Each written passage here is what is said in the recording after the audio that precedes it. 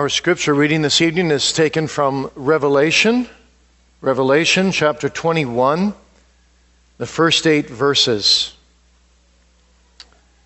Revelation 21, 1 through 8. Hear the word of God.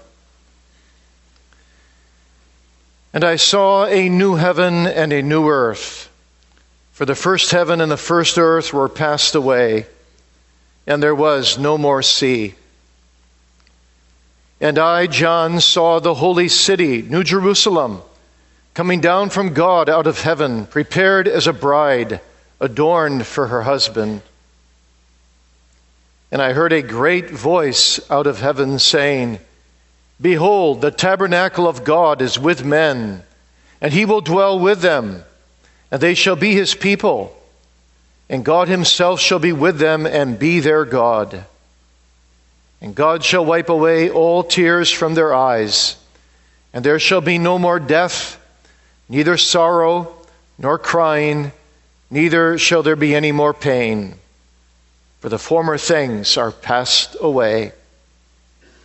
And he that sat upon the throne said, Behold, I make all things new. And he said unto me, Write, for these words are true and faithful. And he said unto me, It is done. I am Alpha and Omega, the beginning and the end. I will give unto him that is athirst of the fountain of the water of life freely. He that overcometh shall inherit all things. And I will be his God, and he shall be my son. But the fearful and unbelieving, and the abominable, and murderers, and whoremongers, and sorcerers, and idolaters, and all liars shall have their part in the lake which burneth with fire and brimstone, which is the second death. Thus far, the reading of God's solemn and holy word.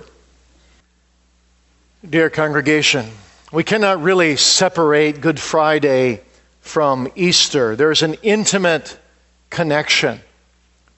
Martin Luther has rightly said that Good Friday and Easter are the two hinges upon which the door of salvation is thrown open.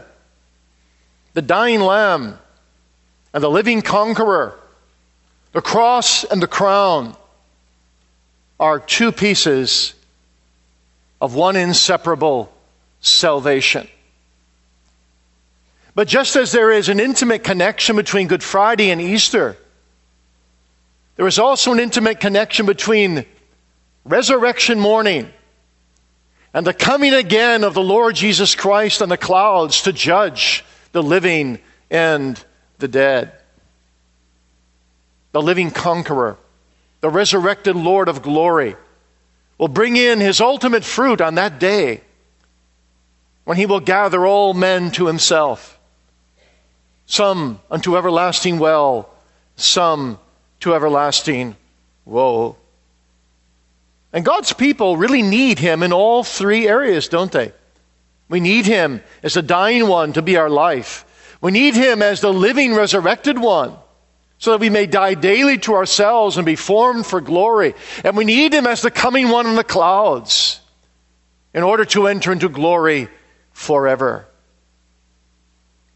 That's why when Reverend Kuyvenhoven finished his sermon this morning, that very last statement of his sermon was really a transition into this evening's sermon, as one of the elders said to me.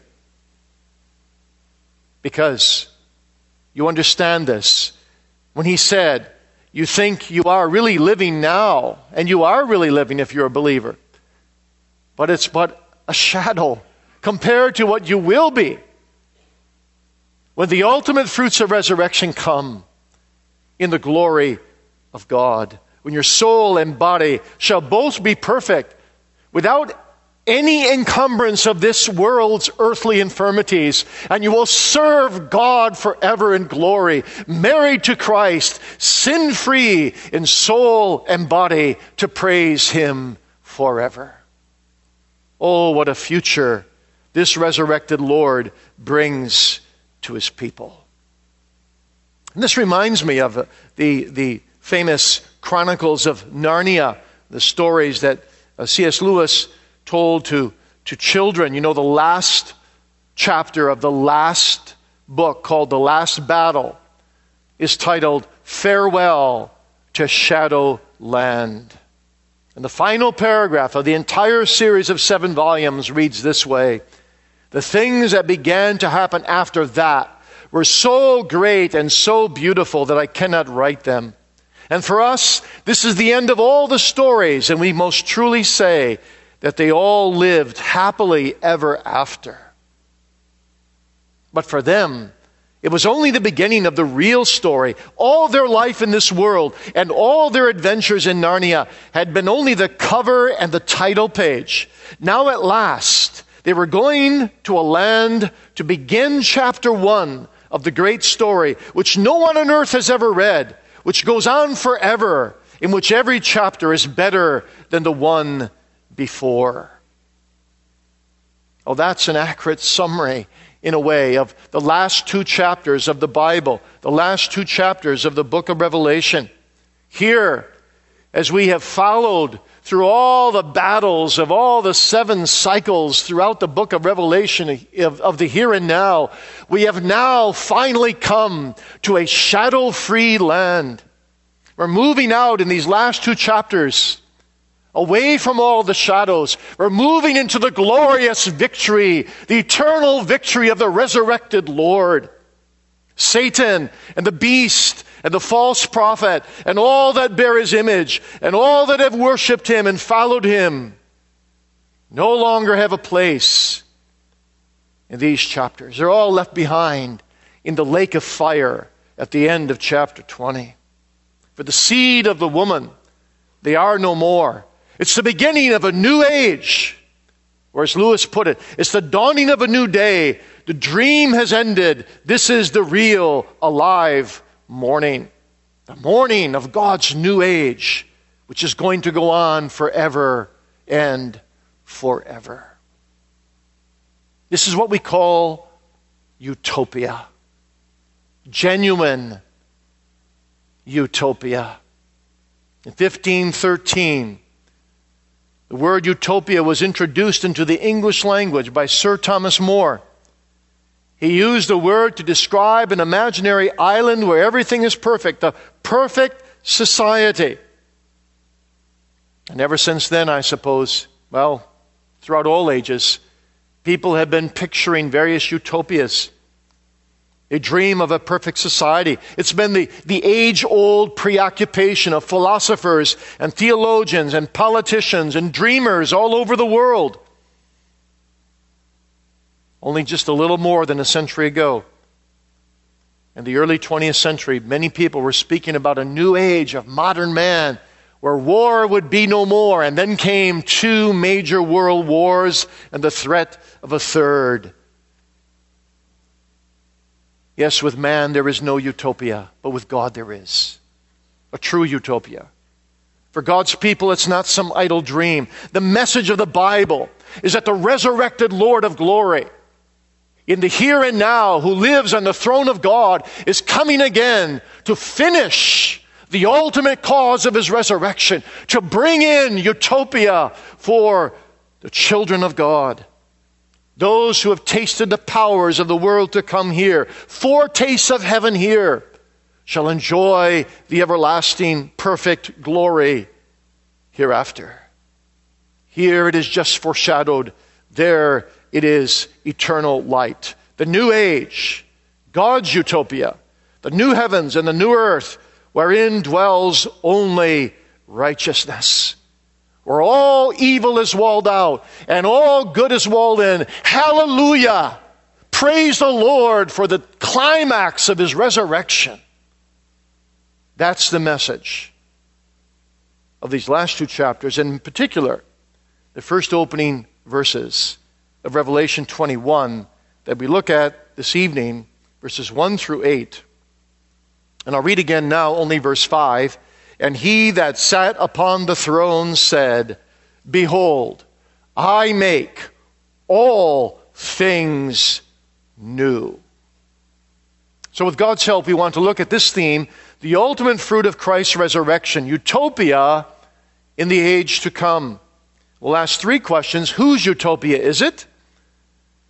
Second, we'll spend most of our time here. What is going to happen? And third, who is going to be there? Utopia in the age to come, the ultimate fruit of Christ's resurrection. Whose utopia is it? What is going to happen? Who is going to be there? Well, the first truth we have to convey to you this evening is certainly this, that this utopia is not man-made, but God-made. In fact, it is God's utopia. Behold, I make all things new, says the resurrected Lord who sits upon the throne, John tells us. You see, only God can make a perfect society. Only God can make all things new. People vainly imagine that by better education, a better environment, a greener environment, better legislation, more equitable distribution of wealth, they're going to be able to bring in a new era, a golden age, when even the oceans will rise, as we've heard recently. But people have been saying this, thinking this, writing this for centuries. But God comes tonight to us in Revelation 21, and He says, let me tell you, I make all things new. Behold, only I can do it. You can't do it. You can't make anything of this world into a utopia.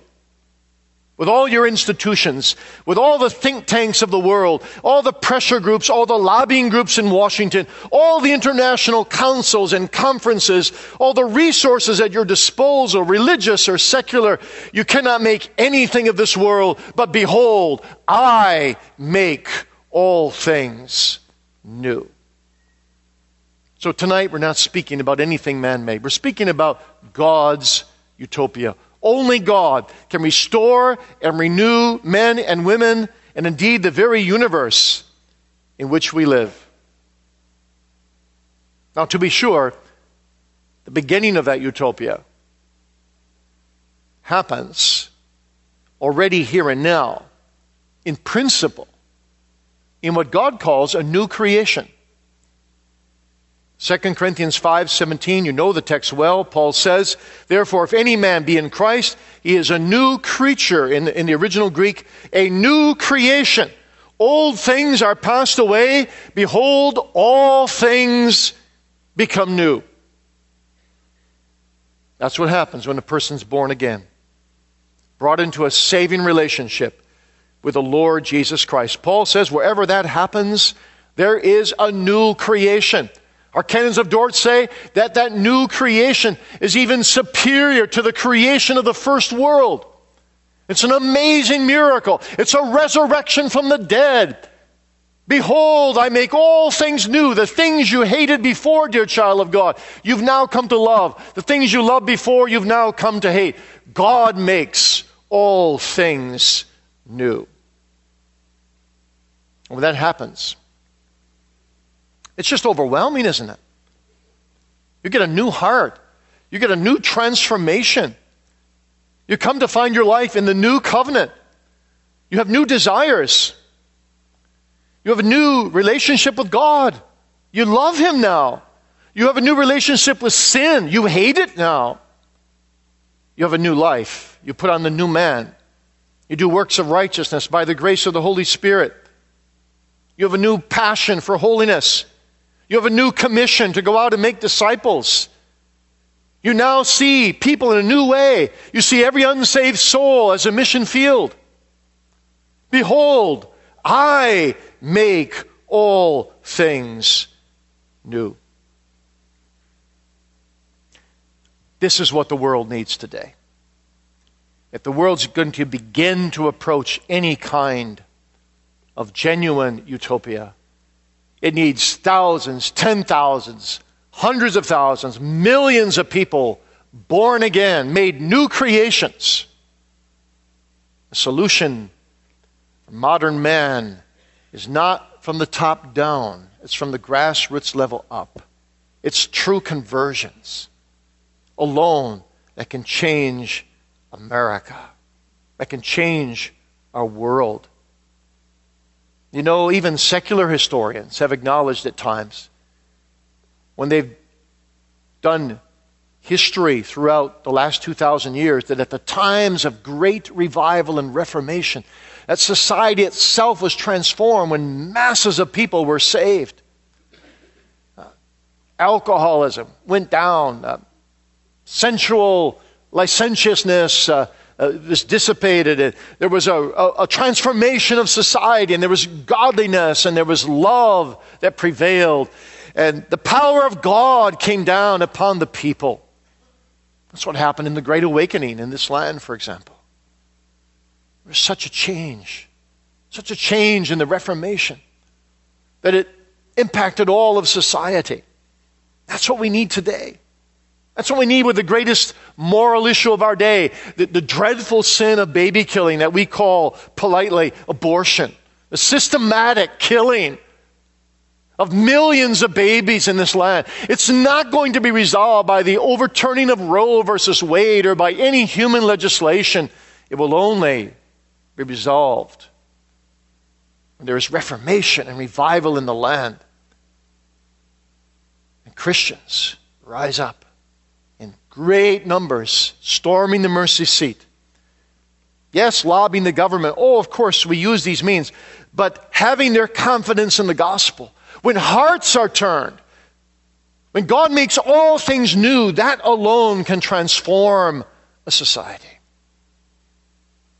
But no matter how much that happens here below, no utopia will ever come here below. No matter how much revival, no matter how much reformation, but only the beginning, only a foreshadowing. What John is describing here in Revelation 21 verse 8 is something vastly bigger, vastly more comprehensive. He's speaking about the regeneration of the universe. Behold, I make all things new. The old is going to pass away, and the new is going to come. John begins by saying, I saw a new heaven and a new earth. This is the regeneration of the universe. What does it mean, though? And what is it going to be like? And what does John actually see? These are important questions. And they bring us to our second thought. What is going to happen? What is going to happen? It's God's utopia, but what is going to happen? Well, our text tells us many things that will happen and things that won't happen. John says, I saw a new heaven and a new earth, for the first heaven and the first earth were passed away, and there was no more sea. And remember, John says, all of this happens in an instant. In the previous chapter, you recall, some weeks ago, that there was a scene of judgment. And we're told that when the Lord comes in judgment, heaven and earth will shrink from his presence.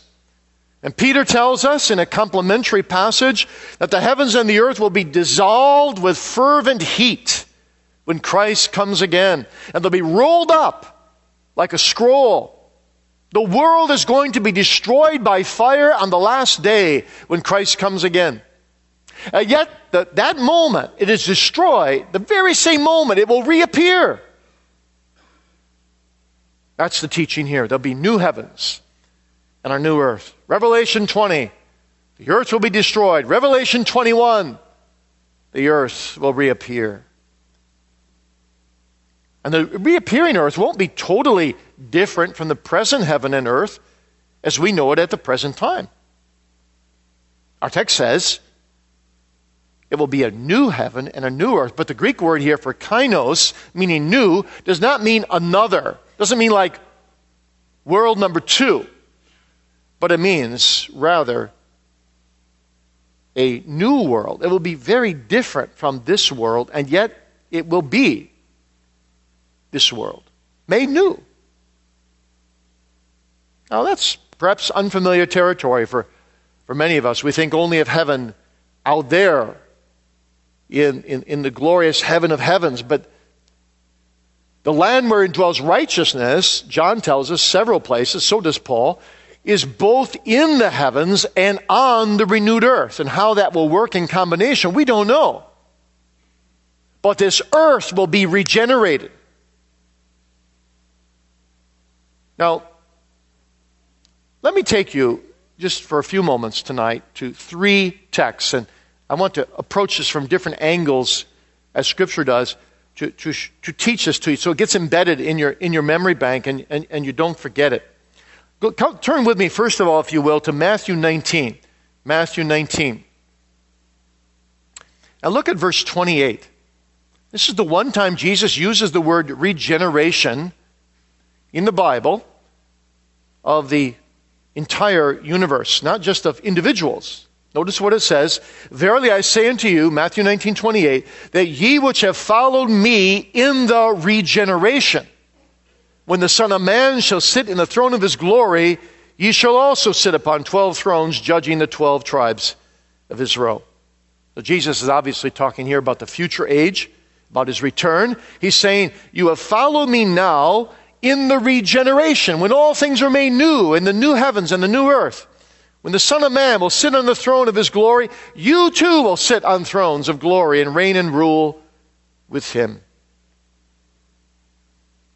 You see, there's a parallel here between the regeneration of the universe and the regeneration of the individual believer. I don't know if you've ever thought about it, but it's fascinating. When you are made a new creation, and you're brought from self-made darkness into God's marvelous light, in the moment you're regenerated or born again or saved, they all mean the same thing. At that moment, you are not made another person, are you? You're not 2 people. You are regenerated. You're a very different person. Your basic personality and temperament is not perhaps radically changed, but your internal being is radically changed. So, you're still recognizable. People identify you, and they call your name, and it's you. You're not 2 people.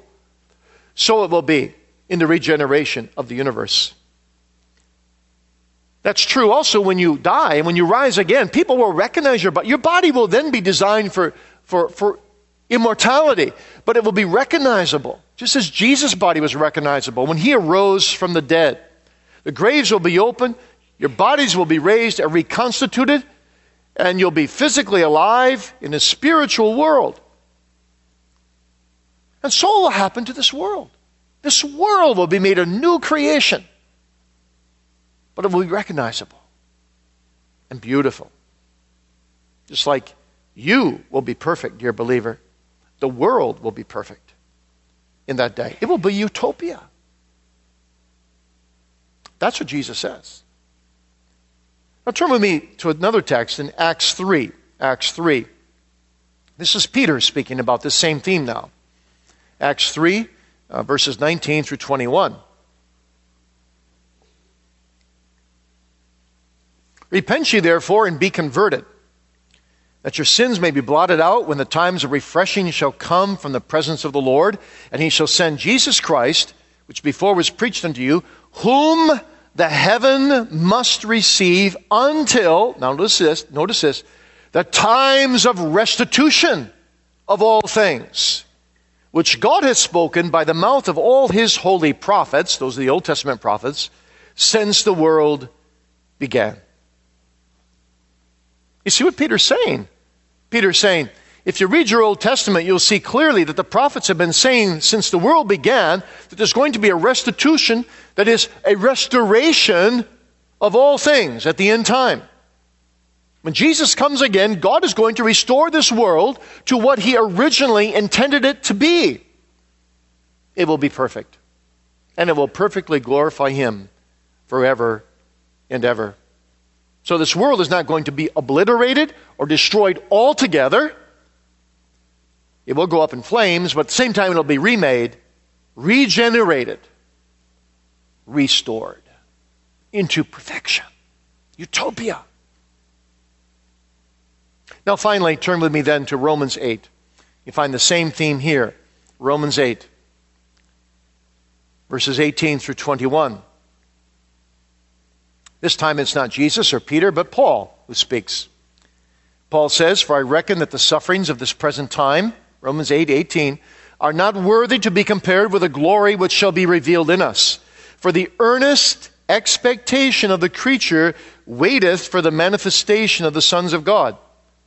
For the creature was made subject to vanity, not willingly, but by reason of him who has subjected the same in hope, because the creature itself also shall be delivered from the bondage of corruption into the glorious liberty of the children of God. So what is Paul saying? He's saying there's a time coming when this creation, which is now in bondage and now suffering the effects of the fall, will be liberated. This creation is going to be freed from the curse of sin and be a radically renewed and restored world. And all will be perfect. And believers will be perfect people in a perfect physical universe full of beauty and complexity and excitement, a universe teeming with life. That's why the Bible hardly says anything about the intermediate state between the time we die and our souls are with Christ as believers and the time when Christ comes again. It's so short. If he tarries 100 years, if he tarries 2,000 years, it's a drop in the bucket. But eternity is coming. When the whole man, the resurrected body, as surely as Christ resurrected, so surely we will resurrect to a blessed resurrection, as we heard this morning.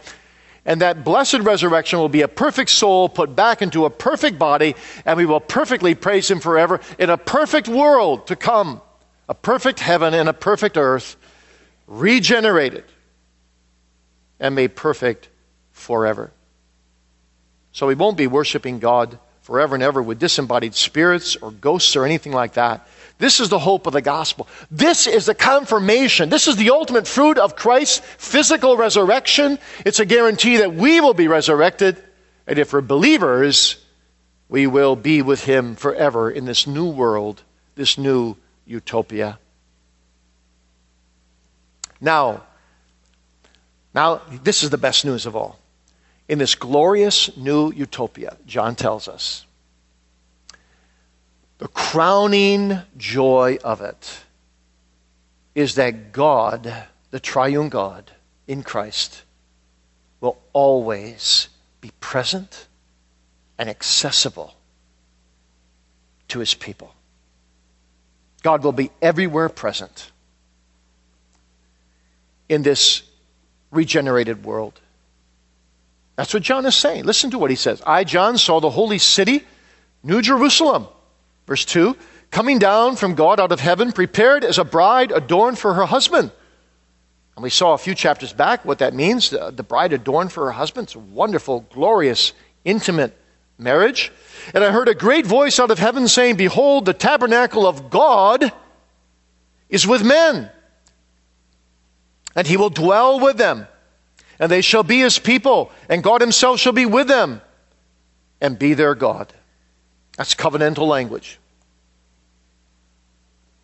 But you see what John is saying. He's saying, I saw a new heaven and a new earth. I saw coming down into the new heavens and earth the holy Jerusalem, the bride of Christ, wedded to the Lord Jesus Christ. And these are the people that will populate the new heavens and the new earth. And then John says, I saw something else.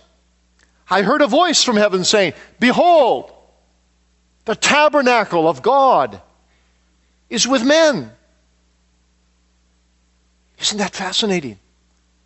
The tabernacle is no longer hidden somewhere in a wilderness in the backside of a desert outside of Canaan. The tabernacle is no longer in Jerusalem, in Palestine, in the Holy of Holies. The tabernacle is in no particular land, no particular place, no particular time. But the tabernacle is God himself, dwelling with his people in the new heavens and on the new earth. And there is never a place where that God is not. There's nowhere in heaven you can go to get out of eyesight, as it were, of this living God. He's always present. He's a lamb. You remember back in Revelation 7, he's a lamb lifted high upon the throne, and every eye shall see him. It's a wonderful confirmation that all our faith will be turned into sight, as it were. Thine eyes shall see the King in his beauty, says Isaiah 33:17.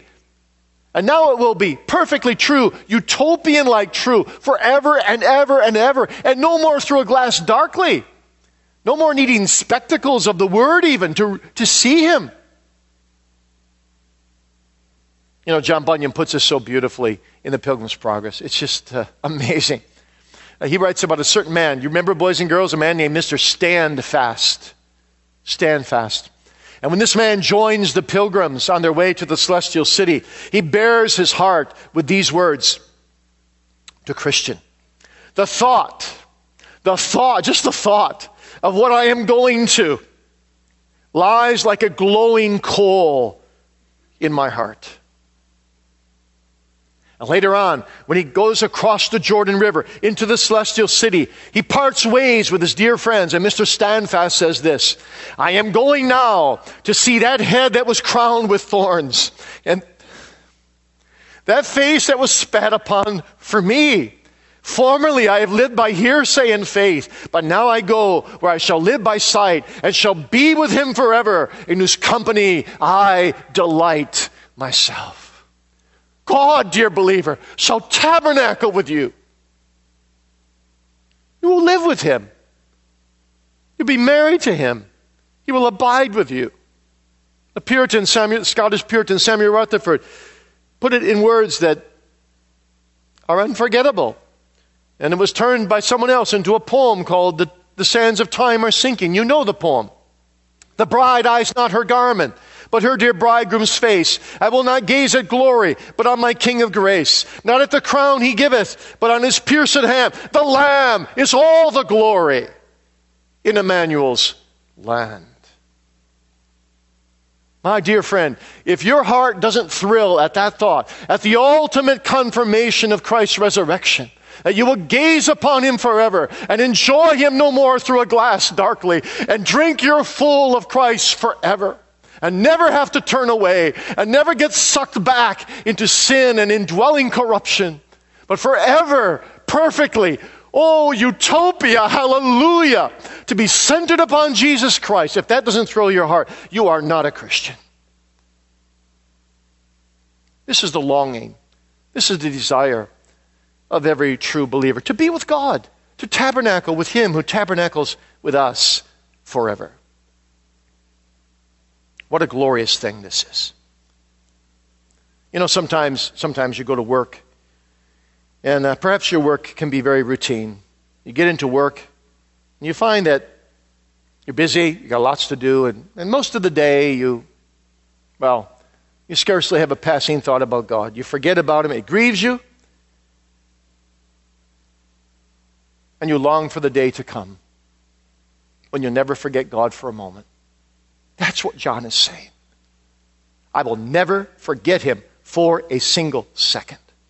He'll always be present. There'll be no more dark night of the soul when God withdraws himself from my consciousness. There'll be no days or weeks or months or years in that new age in which he will distance himself from me or I from him because of my sin. He will dwell with me. He won't visit me occasionally.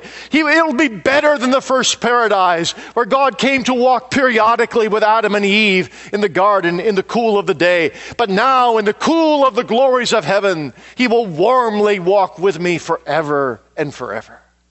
He will tabernacle. He will tent with me. That's what heaven is all about. Samuel Rutherford put it this way: if there are 1,000 heavens piled on top of one another, my Lord Jesus would be the centerpiece of them all. Heaven is all about communion with God through the Lord Jesus Christ. And then John adds something really special here. Very special. Go back to verse 1 just a moment. And there was no more sea. What does that mean? Well, I don't think John means this literally. This is a symbolic book, you remember. We can't look at this text and say, well, now on the new earth, it'll be all land and there'll be no water. That's not what the book of Revelation is about. The sea is a symbol. The sea is a symbol of several things. I would suggest probably 5 things. Now, let me give them to you. First of all, it says, it's implying symbolically, no more separation. No more separation. You see, John is on the island of Patmos. He's separated from the churches he loves, the 7 churches of Asia. He could go perhaps to the hill overlooking the sea, and he can see land on the other side. But he can't get there. There's a separation. He's imprisoned. The sea separates people. Today, we don't feel this very much. It's hard for us to identify with this because we can get in a plane, we can hop over the sea in 7 hours. But there are older people sitting here tonight, boys and girls, who remember the day when their dad and mom or their parents or grandparents came across the ocean on a boat, or maybe left the old fatherland behind, and they were weeping people. They felt like when they left the Netherlands or some other country, like they were saying goodbye forever. The sea separates. Well, John feels this in even a keener way. And what John is saying when he says there's no more sea, he's saying there's no more goodbyes, there's no more separations, no more fellowship will ever have to break up. There'll be no isolation, no persecution, no suffering for the sake of Christ, no pain. There'll be no sea to divide a child of God from another child of God. There'll be no dividing also of people because of problems. That's an even worse divider. No divisions because of envies and suspicions and jealousies. No breaking up of life unions of marriage or friendships. None of those sorest human sorrows that belong to failing friendships and wounded trusts. Gather all those hurts and agonies and separations of this world. Also the separation of the loss of loved ones to glory. And the pain of no longer being able to go to see them anywhere in the world. Gather them all into one bundle. Put them all in one pile. All the heartaches that result from all the separation. John says it's all done, dear believer. There was no more sea, no more separation.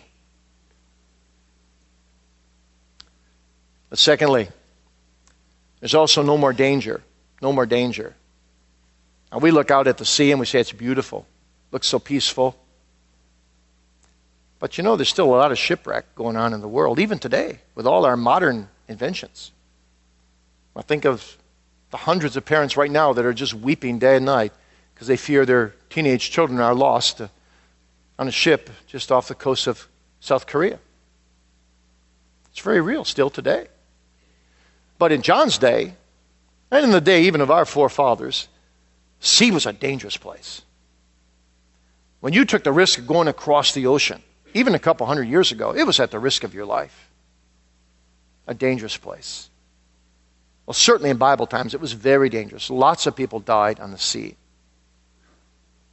So you step on deck, you go out in the sea 2,000 years ago, and you cross the sea for land somewhere else, and you lose all sight of land, you scarcely meet another sailboat, you'll wonder what sense of danger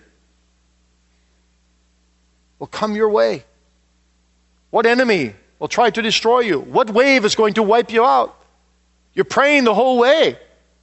There's dangers galore. That's the symbol of the sea. It's a dangerous place. John says in that day there'll be no more danger.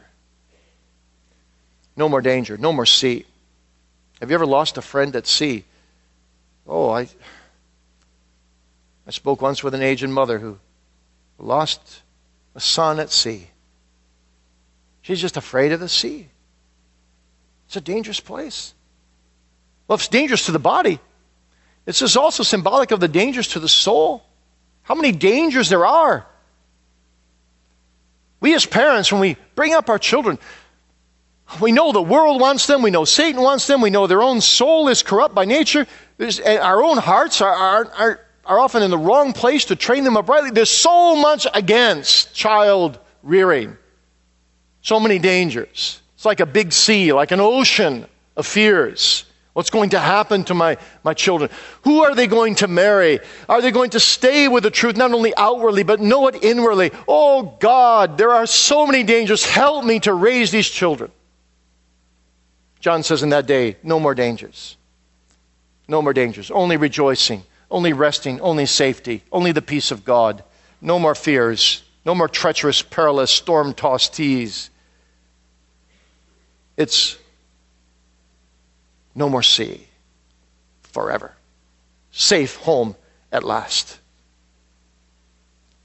I don't know if you've ever been tired of being on the water and you brought a sailboat and the sailboat finally hit the sand on the shore. When it makes that peculiar noise as it comes up against the sand, and you step off, you say, wow, it feels good to stand on solid ground. John's saying that's what it'll be like to come to glory. Oh, I made it through this life. I made it across all the dangerous seas, and I've been sandbanked now into the eternal realm of glory, where there will be no more sea. And then thirdly, no more mystery. No more mystery. The sea is very mysterious, isn't it? You never know when the wind's going to kick up. You never know where the storms are going to come. God, of course, is the only one who is greater, sometimes a greater mystery than the mystery of the sea, and he holds the sea in his hand. He ruleth the seas, says the psalmist, and again, he holdeth the waters in the hollow of his hand. But sometimes even God's ways are so mysterious, so distressing, so agonizing, so ununderstandable that we don't know what to make of them. And even God himself says to us, what I do now, thou knowest not, but thou shalt know hereafter. Sometimes we have everything figured out. We think everything should go a certain way, and we expect it to go that way. And then God suddenly shocks us and surprises us and disappoints us and casts down our hopes and fills us with mystery, like a mysterious sea. My own father was one of his sayings to say often to us children, God's people often go into the grave with more unanswered riddles than answered. There's so many mysteries. His thoughts are above our thoughts. His ways are above our ways. Now, says John, no more sea, no more mystery. All things shall be made plain. Now we will understand every one of God's leadings. Now the final hereafter will have arrived. And what he has done all my lifetime, I shall know. Because all of heaven will be lit up. Not with the sun, not with the moon. Later on we read in this very same chapter, Revelation 21, I think it's verse 23. It'll be lit up with Jesus Christ, who is the light of it. And so everything will be made plain. No more sea of mystery. And then no more sea means no more change. No more change. You know, the restless sea is always changing. Tides are coming in, going out. Varying waves fling themselves up on the rocks, cast up showers of spray, surprising people. It's like our lives. Our lives are checkered. I just mentioned to someone today that what the weather predictions were yesterday for 10 days from now. And the person said to me, well, 10 days from now. It could all change by then. I don't even pay attention to that. 10 days. Everything could change in your life. One day everything can change in your life. Tony Westrate, last week Thursday, a week ago Thursday. Suddenly has a severe stroke, dies on Saturday, buried on the following Tuesday. All in 1 week. Otherwise a healthy man. So many changes. And the Bible tells us, therefore, to lay up treasures for yourselves in heaven, where neither moss nor rust doth corrupt, or thieves do not break through or steal. Because everything in this earth can change. Your business could be great today. It could be in shambles this summer. But John says, no more sea. One day, everything will be peaceful and calm. It will be a sea of glass. Remember that when we talked about that some chapters back? Heaven will be a sea of glass. This beautiful calm and rest in the Lord Jesus Christ. Yes, we'll still be growing, we'll still be educating ourselves, but there'll be no more changes in the sense of surprising things that are disturbing. But there'll be an ever growing. Nothing of which you ever have to say, oh, that's a trial for me. No more trials. And finally, no more sea implies no more conflict. The sea is an emblem of conflict, isn't it? I don't know if you've ever seen a storm at sea, but a storm at sea can be very nasty. The lightning can flash and for a moment relieve the darkness, but it shows the seething, boiling waters. The waters that seem like in a tumult of war, and the ship in the midst of the sea can hardly keep itself upright, facing wind and wave. How many conflicts there are, symbolically. Everything in the world, the family, even the church, anything worth having must be won in a battlefield, like wind and wave and storm. We battle against the world, the flesh, and the devil in every area of our lives often. And sometimes these enemies unite to beat upon the ship of our lives. What a conflict. Sometimes we grow weary of it, don't we? Don't you grow weary of conflict? Oh, that I had wings like a dove, said David. I would fly far away and be at rest. But John says, just a little while more, and you will be at rest. There will be no more sea. No more sea. Just look up. Look to the Lord who's coming. Be brave in the shadows, because soon the shadows will flee away. Be strong in the battlefield, because soon the archangel's trump shall stop the conflict and call the victors to their crown. Be patient in the darkness, for the day is breaking, and the Savior is coming, the day of God, the judgment day. Bear nobly even those heartbreaking separations and conflicts in this life, because God will tabernacle with you forever. Over the restless ocean of life, we journey now, but with Christ in our vessel, we are guaranteed a safe harbor in an everlasting, peaceful glory. The ransom of the Lord shall return and come to Zion with songs and everlasting joy upon their heads. And we shall sing in that day unto him that loved us and washed us from our sins in his own blood. Be glory and dominion forever and ever. What a future. But now just reverse it for one moment. What about those who are not believing, not repenting, not trusting in the Savior, not prepared to meet him, and die that way?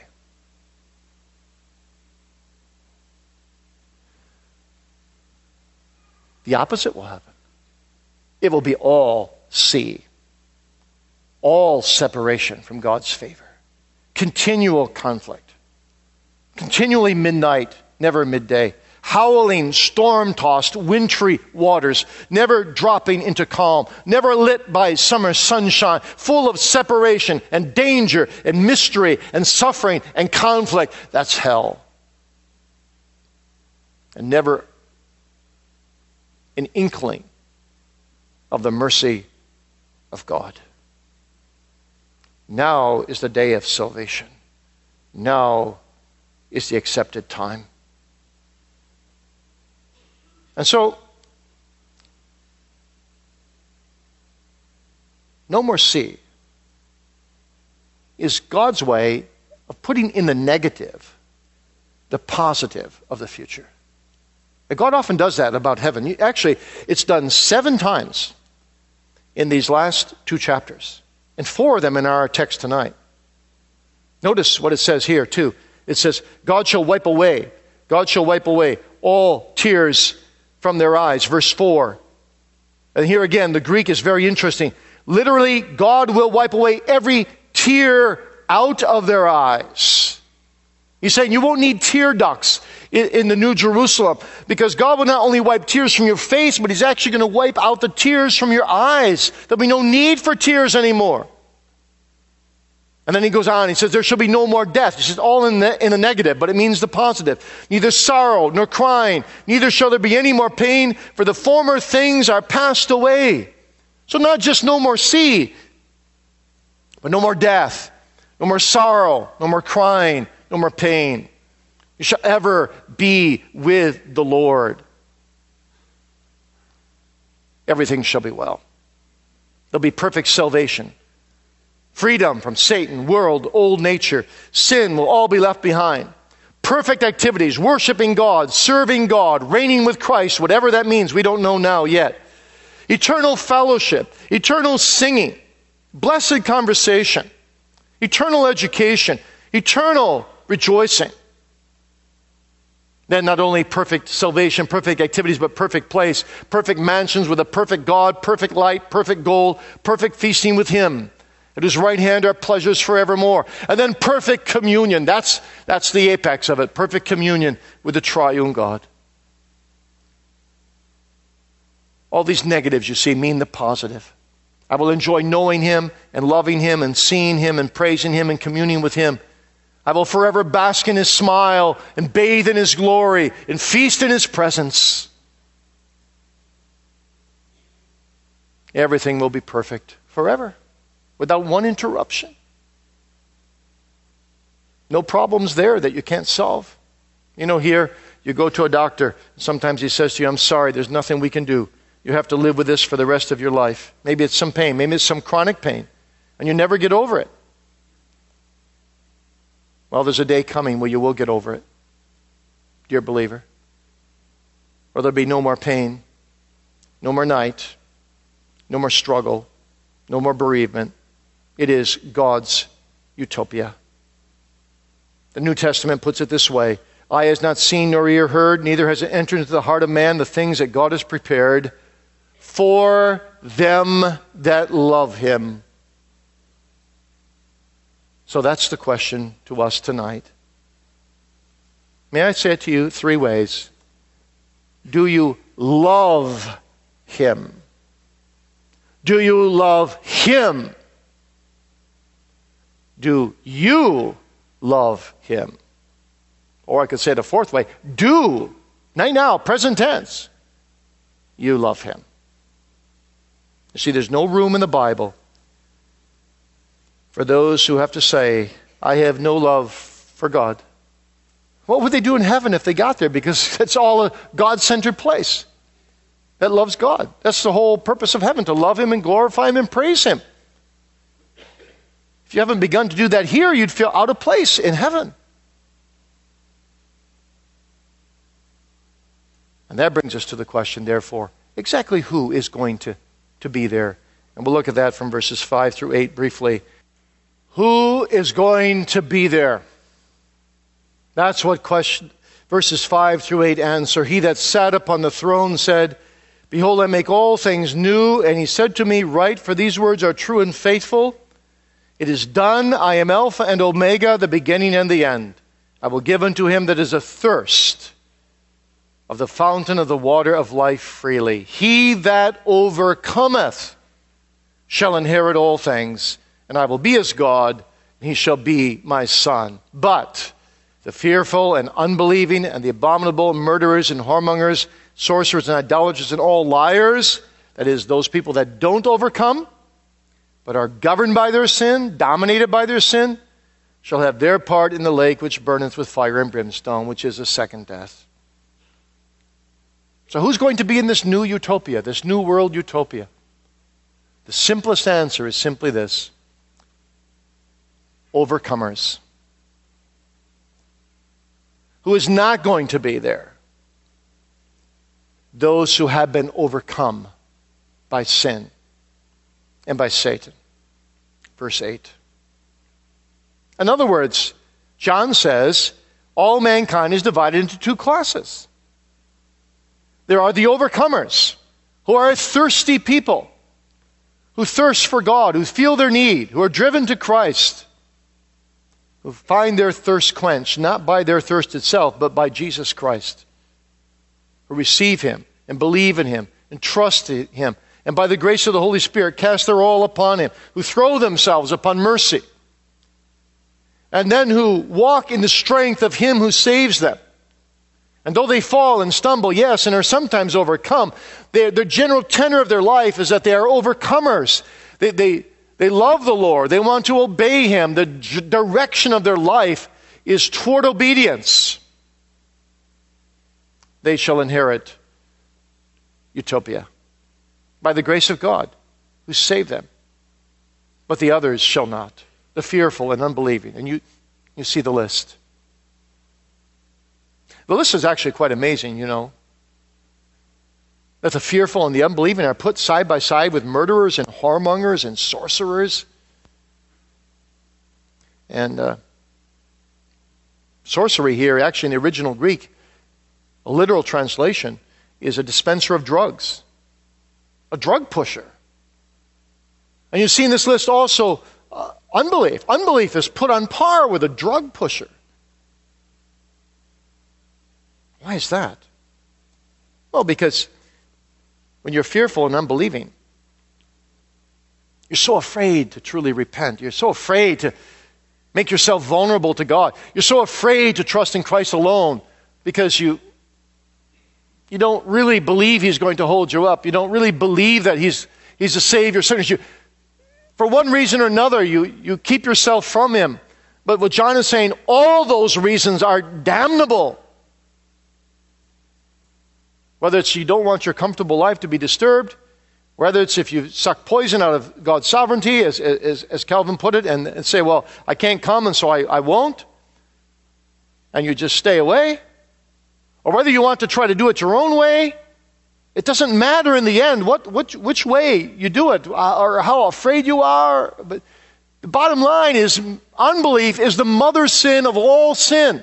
Unbelief is what keeps you away from the Lord Jesus Christ. Unbelief will destroy you. And you'll be overcome by it. Anyone who hears the gospel and does not bend the knee in this life to King Jesus will be in the overcome group, because we're all sinners by nature. There is nothing worse in all this world than to refuse to repent and bow the knee to the Son of God and to trust in Him alone for salvation. What a tragedy. But there is a way. There is a way from verse 8 back into verse 7. Thanks be to God. Paul tells us that way in 1 Corinthians 6. He says, know ye not that the unrighteous shall not inherit the kingdom of God, not inherit this utopia? Be not deceived, neither fornicators, nor idolaters, nor adulterers, nor effeminate, nor abusers of mankind with themselves, nor thieves, nor covetous, nor drunkards, nor revilers, nor extortioners shall inherit the kingdom of God. A similar list. And such were some of you. But ye are washed, ye are sanctified, ye are justified in the name of the Lord Jesus and by the Spirit of our God. Paul says some of you were overcome by these things, but now God has entered your life. He's become too strong for you. You've been made willing in the day of His power, and now you are no longer held in the grasp of these sins of fearfulness and unbelief and all kinds of wickedness, covetousness, and so on. God has delivered you. And He not only delivers you and gives you pardon, but verse 7 says He gives you a title as well. He that overcometh shall inherit all things, and I will be his God, and he shall be my son. I don't only forgive you, I adopt you into my family, God says. And you'll be part of my family, one of my children, forever and ever and ever. And this isn't some kind of dream.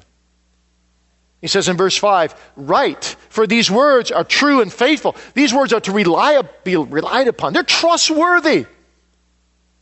No sinner who has ever repented and believed the gospel by the gracious work of the Holy Spirit has ever found them untrustworthy, has ever gone lost. And why? Because, well, Jesus is then my total Savior. He's my Alpha and Omega, John says. My A and Z, first and last letters of the Greek alphabet. And I told you the story of how I spoke to my mother just a few weeks before she died, and she was suffering from dementia.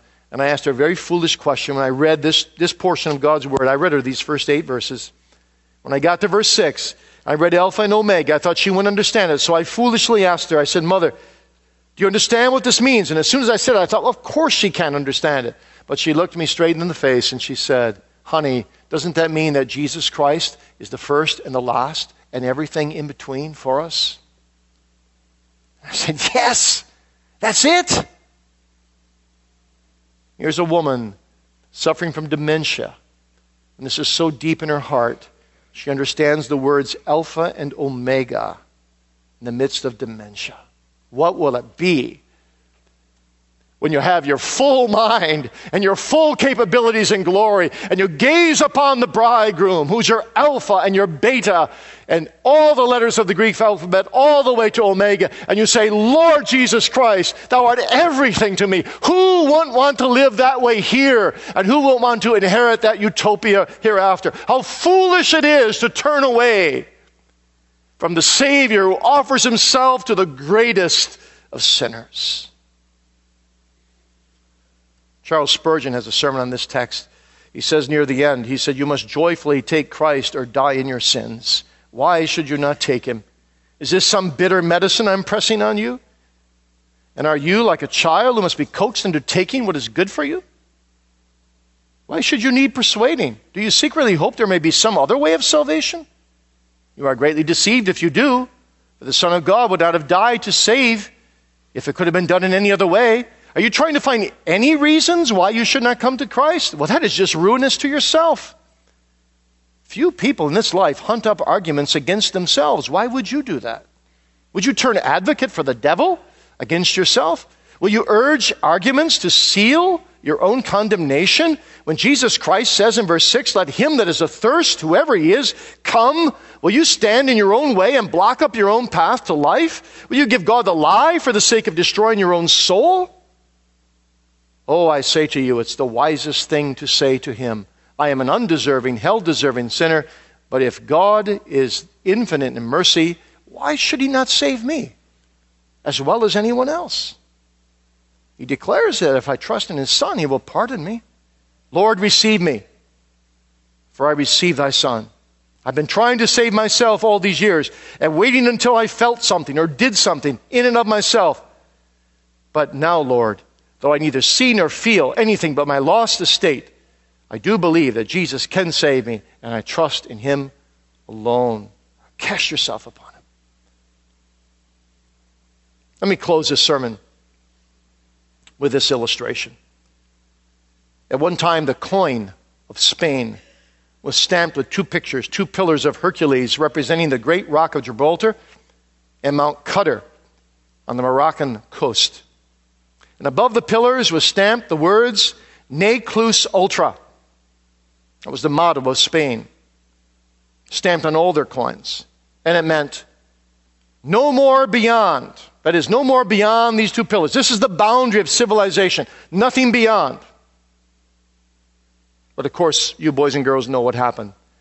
In the 15th century, a man named Christopher Columbus sailed beyond, and he discovered the New World, the Americas.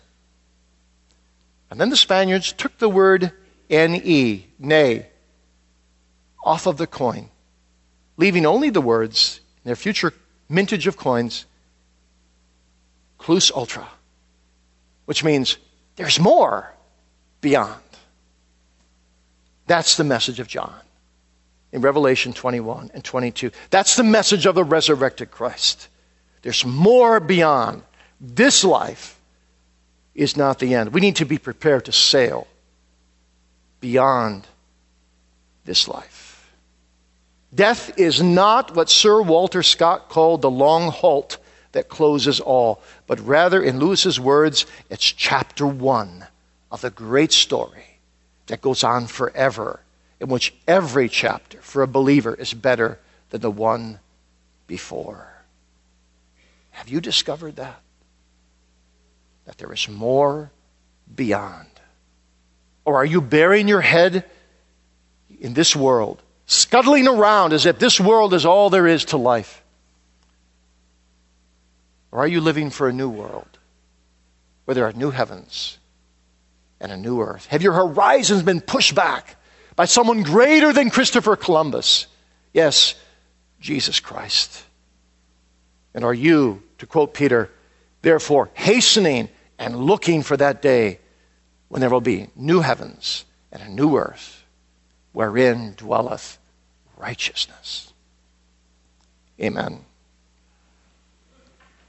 Great God of heaven, We thank thee so much for the wonderful, wonderful gospel conveyed by John in Revelation 21 as the ultimate fruit of the resurrected Lord of glory. Please, Lord, bless the sermons of this day to our souls and help us to live for what is beyond, not for this life.